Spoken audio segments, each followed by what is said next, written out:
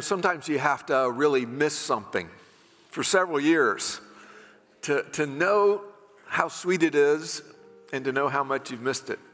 And I'm not just talking about chicken fried steak and gravy, y'all.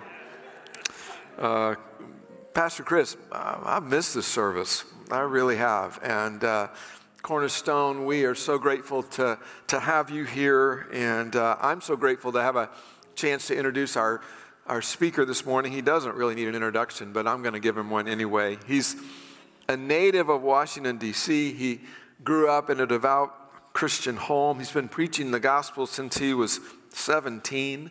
He's a graduate of Washington Bible College and Dallas Theological Seminary. And he has served as pastor of Cornerstone Baptist Church since 1989. Wow. And over that time, God has used Pastor Chris Simmons to bring the light of the gospel to a troubled neighborhood in the Metroplex.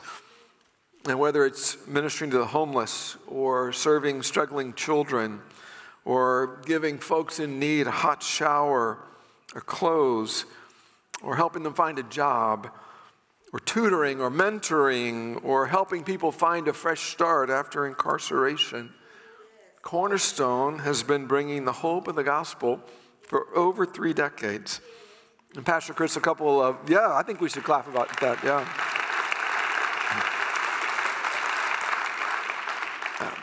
Pastor Chris, as I was mentioning, a few weeks ago when we were down touring Viola's house, and you were busy. I don't know where you were, but you were busy. But I was just thinking about how, 23, 24 years ago, first time I went down, and it was just that little church on Hervé back then, right? I don't know how you did all that you did in that one little space, but I remember walking with you through the community a few years after that, and you were praying that the Lord would give you this and that spot and that place to do more ministry. And now, driving down there a few weeks ago and just seeing all that the Lord has given you and I've told you this before, but you are a spiritual venture capitalist, and you take the kingdom of God capital, and you're just praying to raise up more and more of that capital to serve the Lord. And we are honored to have you bring God's word to us this morning. So would you join me in welcoming Pastor Chris Simmons?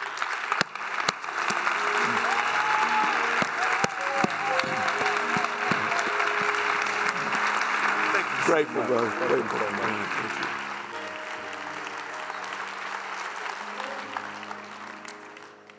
you. Amen. So it is certainly a joy and honor to be with you. Again, this year, we thank God so much for our partnership together and how Valley Ranch has really walked with us for so many years to help us to impact those in the community of South Dallas. And we could not do it without churches like Valley Ranch Baptist Church, who understand it is more than just meeting the physical needs of individuals. It is really trying to impact their spiritual needs as well.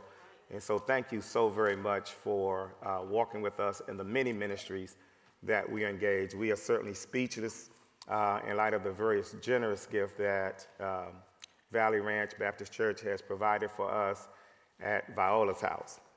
And Elaine, I just want you to know, you don't have to be nice to Nathaniel. Although we share the same last name, we're not related.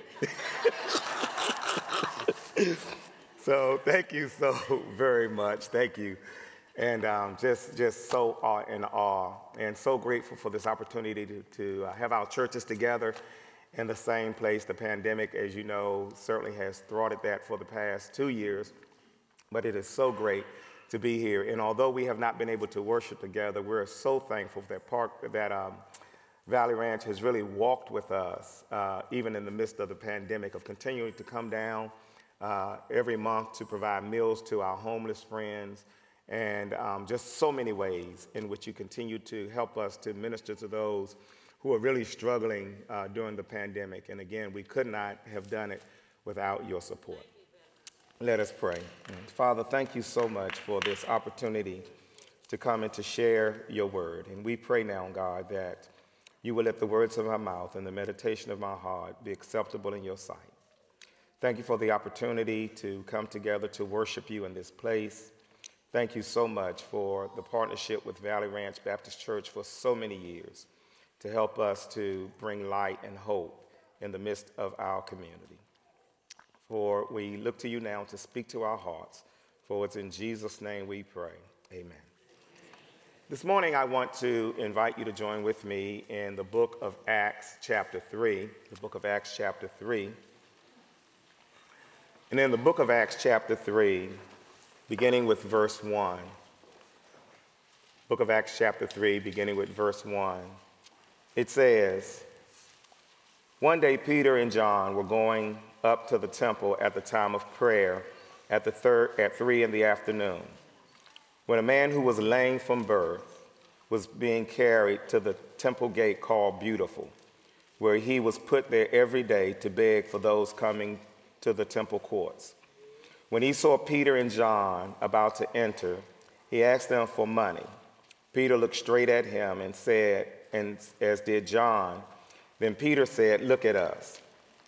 As the man gave them his attention, expecting to get something from them. Then Peter said, 'Silver and gold I do not have, but what I do have I give you. In the name of Jesus Christ of Nazareth, walk.' Taking him by the right hand, he helped him up, and instantly the man's feet and ankles became strong. He jumped to his feet and began to walk. Then he went with them into the temple courts, walking, jumping, and praising God. And when all the people saw him walking and praising God, they recognized him as the same man who used to sit begging at the gate called Beautiful, and they were filled with wonder and amazement at what had happened to him." This morning, in our time together, we want to talk about the testimony of a crippled man.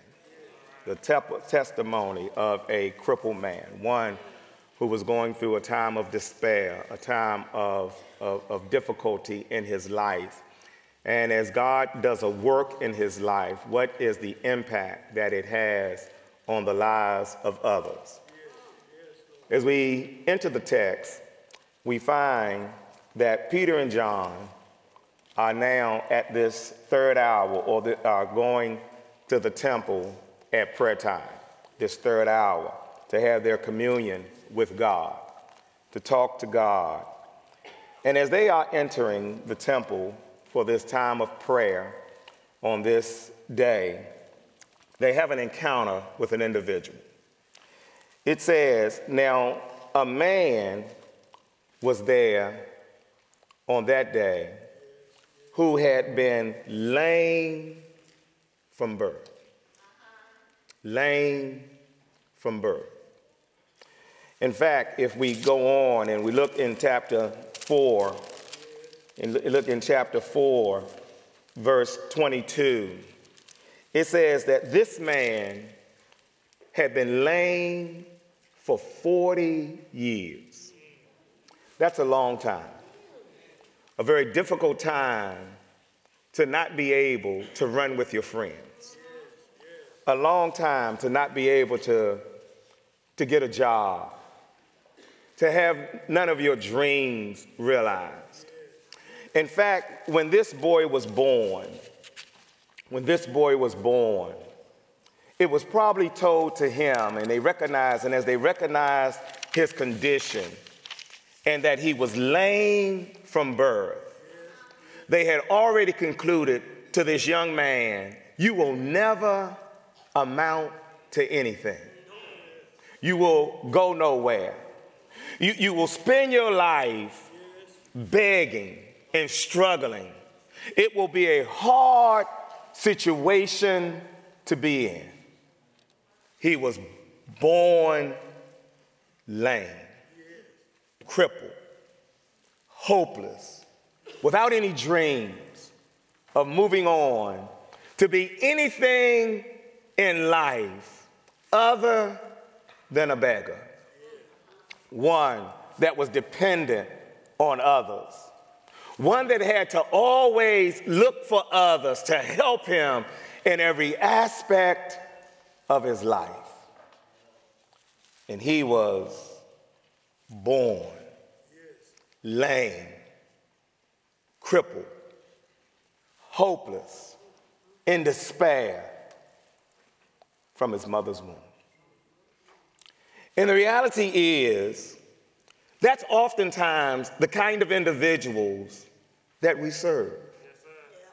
Individuals who are born crippled. And although they might have the ability to walk and the ability to talk and the ability to move around, seemingly because of the situation in which they have been born, they are viewed as individuals who are crippled, going nowhere, no dreams, no hopes. Elvis Presley, it's all right to quote him. I know he didn't write any hymns. He sang them, but he didn't write them. Sings a song called In the Ghetto. Listen to this story. As the snow flies on a gray and cold Chicago morn, a little boy is born in the ghetto. And his mother cries because if there's one thing that she doesn't need, is another hungry mouth to feed. People, don't you understand? This child needs a helping hand, or he'll grow up to be an angry young man one day. Take a look at me. Are we too blind to see the need? Do we simply turn our heads and look the other way? Well, the world turns, and a hungry little boy with a runny nose plays in the street as the cold wind blows in the ghetto. And his hunger burns, so he starts to roam the streets at night, and he learns how to steal and learns how to fight in the ghetto.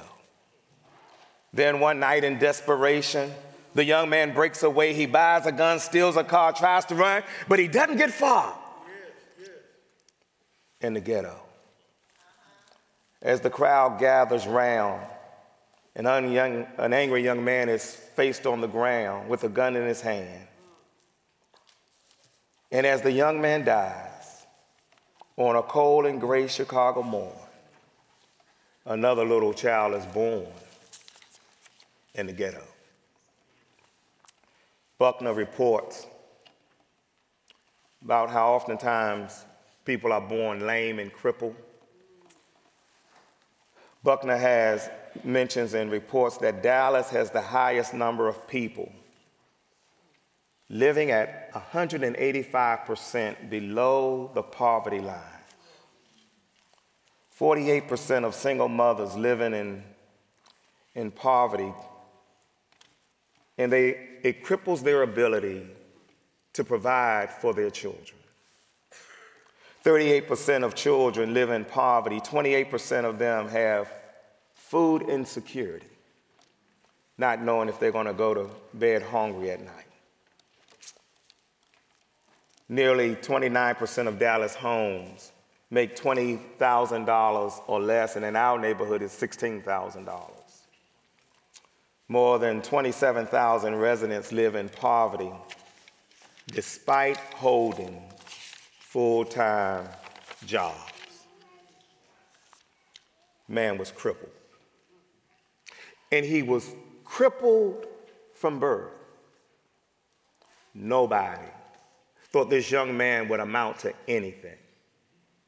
Nobody thought this man had any dreams, any hopes for tomorrow. And there were no schools that would force them to provide educational opportunities for this lame, crippled individual. So what did they do? What did this man do in order to have his daily needs met as these men went to the prayer meeting that day? Verse 2 says, now the man was lame, of course, from birth, and they carried him. His friends would pick him up and put him down every day, and he was very strategic. He was by the Beautiful Gate. Because he knew everyone would want to go through the Beautiful Gate. And if there were devout Jews who were committed to their faith, that they would have a heart and a passion for poverty, for those who were going through a hard time. They would remember scriptures that he that giveth to the poor lendeth to the Lord. And as they were on their way to worship, he would play on their heartstrings. He strategically placed himself, and he would make a living begging every day, dependent on others, not only to bring him there, but to give him the substance that he needed in order to go one more day. When he was sitting there, and Peter and John are going into the temple that morning, that afternoon, for their time of prayer, the text says that when he saw Peter and John about to enter, shaking his little cup, arms, can you help me? Can you spare a dime? I'm in a bad situation. Don't know how I'm going to make it. And Peter did something that oftentimes we don't like to do when we encounter those who are going through a hard time, when we encounter those who are struggling, when we encounter those that we really don't want to be bothered with. Peter looked straight at him. And that was significant because it's oftentimes easy for us to bypass those who are going through a difficult time and see them as invisible. Peter and John looked straight at this man. And this man was in a very humbling situation. His head hung down, not knowing if they were going to help him or not. Not knowing if when he left the temple that day, if he would have enough money in order to make it another day.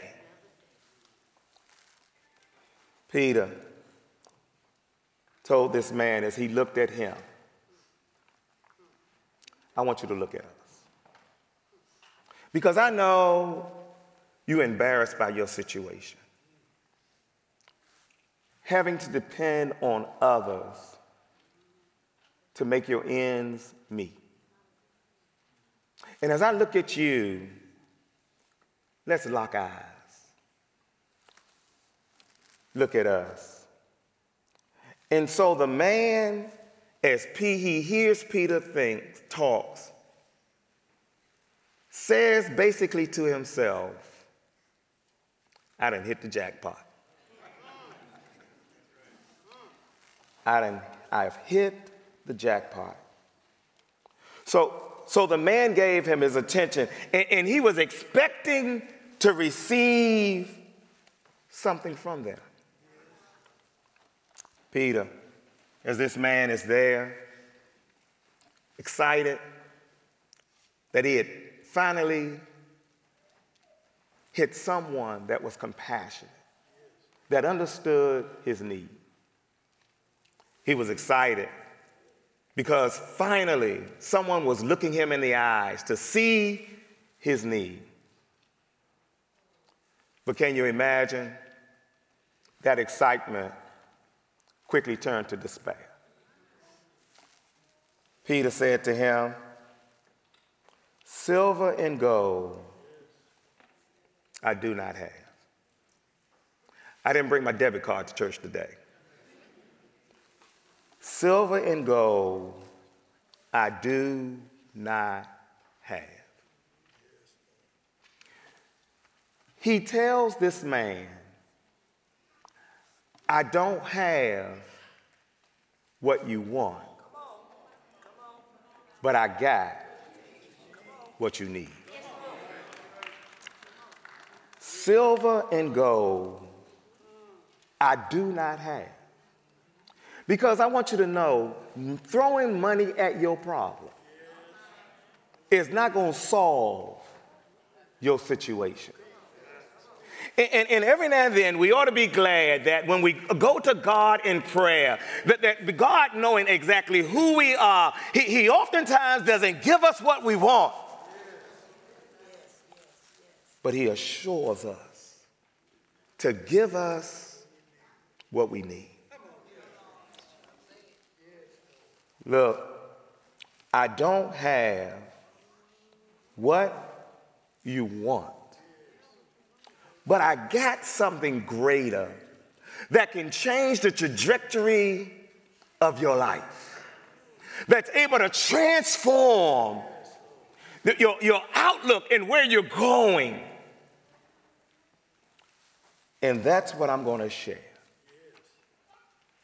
In the name. The name represents his power, his authority, what he is able to accomplish. He says to this man, in the name of Jesus, in the name of Jesus, the one who has the power, the one who has the authority to change your hopeless, your outlook on life. And you know what else I like about what Peter and John says to this man? Not only do I submit to you the name of Jesus Christ, but notice what he says. The name of Jesus Christ of Nazareth. Now, he probably could have just said the name of Jesus Christ. But why add the name of Jesus Christ of Nazareth? If you look at the book of John, the question is raised in John chapter 1, verse 46. Can anything good come out of Nazareth? I mean, the thing that you don't want to be known as an individual who was from Nazareth. Why? Because if you were from Nazareth, they saw you as hopeless. If you were in Nazareth, they saw you as one that was going to amount to nothing. They saw you as an individual that had no hope, no dreams, one that was going nowhere. You know what they tell this young man? I want you to know Jesus can relate to your situation. He has been right where you are. Others had written him off. Others said that he wasn't going to amount to anything. Others said that he wouldn't be nobody. But God took him out of the hood and made a difference. And he was able to make a difference in this world. In the name of Jesus, walk. And then notice, Peter and John teaches us another lesson about helping those who are crippled, disabled, those who feel like they're not going anywhere. Notice what their action is and what they teach us. You never look down on a man unless you're trying to pick him up. Taking him by his right hand. And you know another lesson that Peter and John helps us to understand in the life of this man is it's not enough just to preach Jesus. We start with Jesus, but we don't stop with Jesus. In the name of Jesus Christ And notice what the text says. He helped him. Because as we preach, individuals need help. Those who are in despair, those who are broken, those who have given up on life, those who have had life given up on them. It's not enough just for us to preach Christ. We got to be willing to help individuals. Not just giving a hand out, but a hand up. And so that's why we are so thankful for our partnership with Valley Ranch Baptist Church, because as we come across those who are lame, who feel like they have given up on life and have been written off, we're able to help them, as we've heard through Viola's house, be successful parents, through Trinity Restoration, make successful re-entry back into society, through the ministry of providing meals, of building relationships to let them know there are other resources. He was willing, they were willing to help. And notice what the text says. The text says, as they are ministering to this man, it says instantly. The man hadn't used his ankles and feet in over 40 years. Instantly. The man's feet and ankles became strong, and he jumped to his feet and began to walk. And although, not to put down therapy and follow up, but notice he didn't go through a 12-step program. Those may be important, but instantly. Why instantly? Because, see, when I heal you,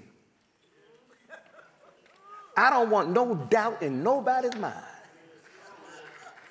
that it was nobody but the Lord who did this thing.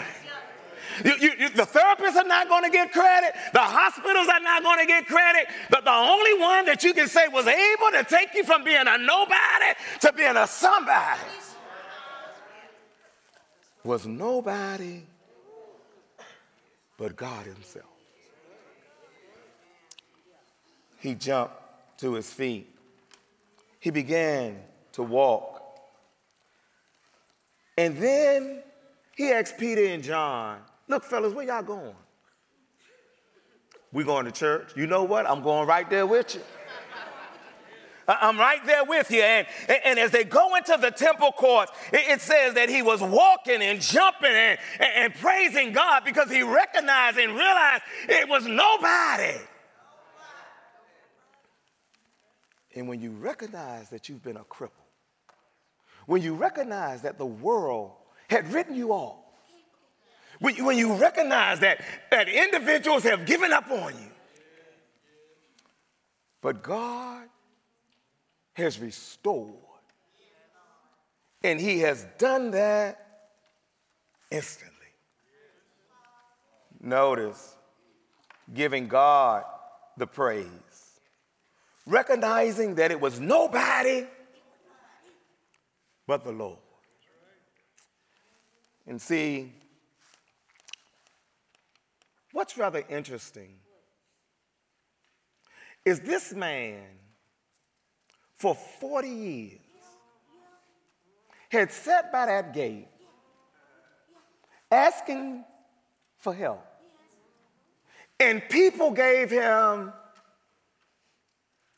money. But nobody healed his situation. And you know what's rather interesting? In those 40 years, Jesus had been by that gate.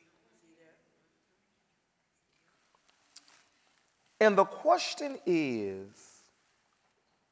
Why didn't Jesus heal him?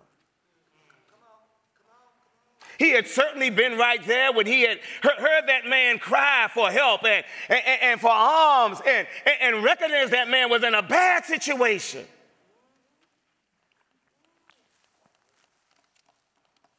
You see, God's timing is not always our time. God will do what he does when he wants to do it in order to get maximum glory for his name. And notice, God wanted a greater purpose in this man's life. And everybody, it says, notice verse 9, when all the people, everybody saw this man walking and leaping and praising God, and everybody knew his story, that for the last decades he had been right there outside of that gate. Maximum glory. Because others saw what had happened in this man's life.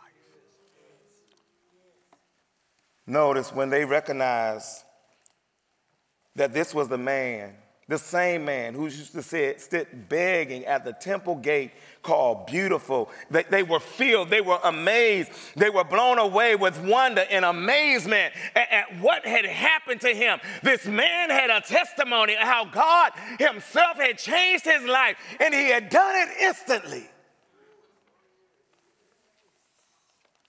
You see, when God does a work, an amazing work in your life, it is not only for your benefit, it is for the testimony of others. So others can see what God is able to do. What others could see, what God is able to do. Of taking a lame man, a man that they had written off, a man that they had never said would amount to anything, a man that had been by that gate called Beautiful year after year after year. But it was this man's testimony that blew them away. You know what happened as a result of this man being crippled but healed? By the name, the character of Jesus of Nazareth, who had understood this man's plight. In chapter 4, verse 4, it says, because of this man's testimony, by many who heard the message that Peter and John preached, as they talked about it was nobody but God that had done this thing through the power of Jesus Christ. So the number of men who grew as a result of this one man's testimony was 5,000. That man's testimony touched the lives of 5,000 men. You know, if the truth be told, we all can, if we're honest, relate to this man. Some of us boarded the bus to come to Valley Ranch Baptist Church. We walked in the building, sat down. But if you knew our story, not too many years ago, we were crippled. Going nowhere. No hope, no dreams. People had said that we would never amount to anything. They had written us off. But thankfully, we had an encounter with Jesus Christ, the one of Nazareth, who understands what it means to be tore up from the floor up. Who understands what it means when folk write you off.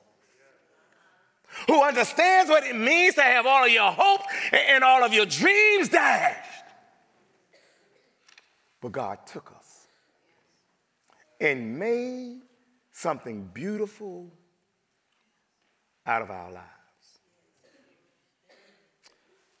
And that's what our calling is. That's what our mission is. We may not be able to meet every need, but we can share with everybody who is broken in life, who is crippled, because all of us have sinned and messed up, to let them know that there is a Christ that can relate to every situation you are in. Doesn't matter. You may be a teen mom. You may have an ex on your back. You might be an ex-offender. And you know what the difference is between an ex-offender and many of us? Some of us just didn't get caught. We just didn't get caught. And the reality is the hope for healing for all of us is found in none other than the name of Jesus the Christ of Nazareth. He alone can restore those who are broken. And that inspires us. As we look at individuals who were once right where this man was, to see how God was able to take them and transform. And it's also the call of the church to let individuals know we have a hope that is able to transform your life. And you might have been crippled a long time, but there is hope in the Christ of Nazareth. And so, Father, we thank you. Thank you so much for the testimony of this crippled man, one that they had written off. But thank you that Peter and John were on their way to church that day. And they took time out of their busy schedule to not give a man what he wanted, but to give a man what he needed. And we pray that we as a church, as we encounter individuals who are lame, who are broken, who are in despair, that we would share the hope, whether it be through meeting the needs of families through the Christmas store, feeding homeless people, or meeting teen moms, or touching those who are transitioning out of prison. Help us, God, to be your light and to never look down on a man unless we're willing to pick him up. For it's in the name of Jesus our Christ we pray. Amen.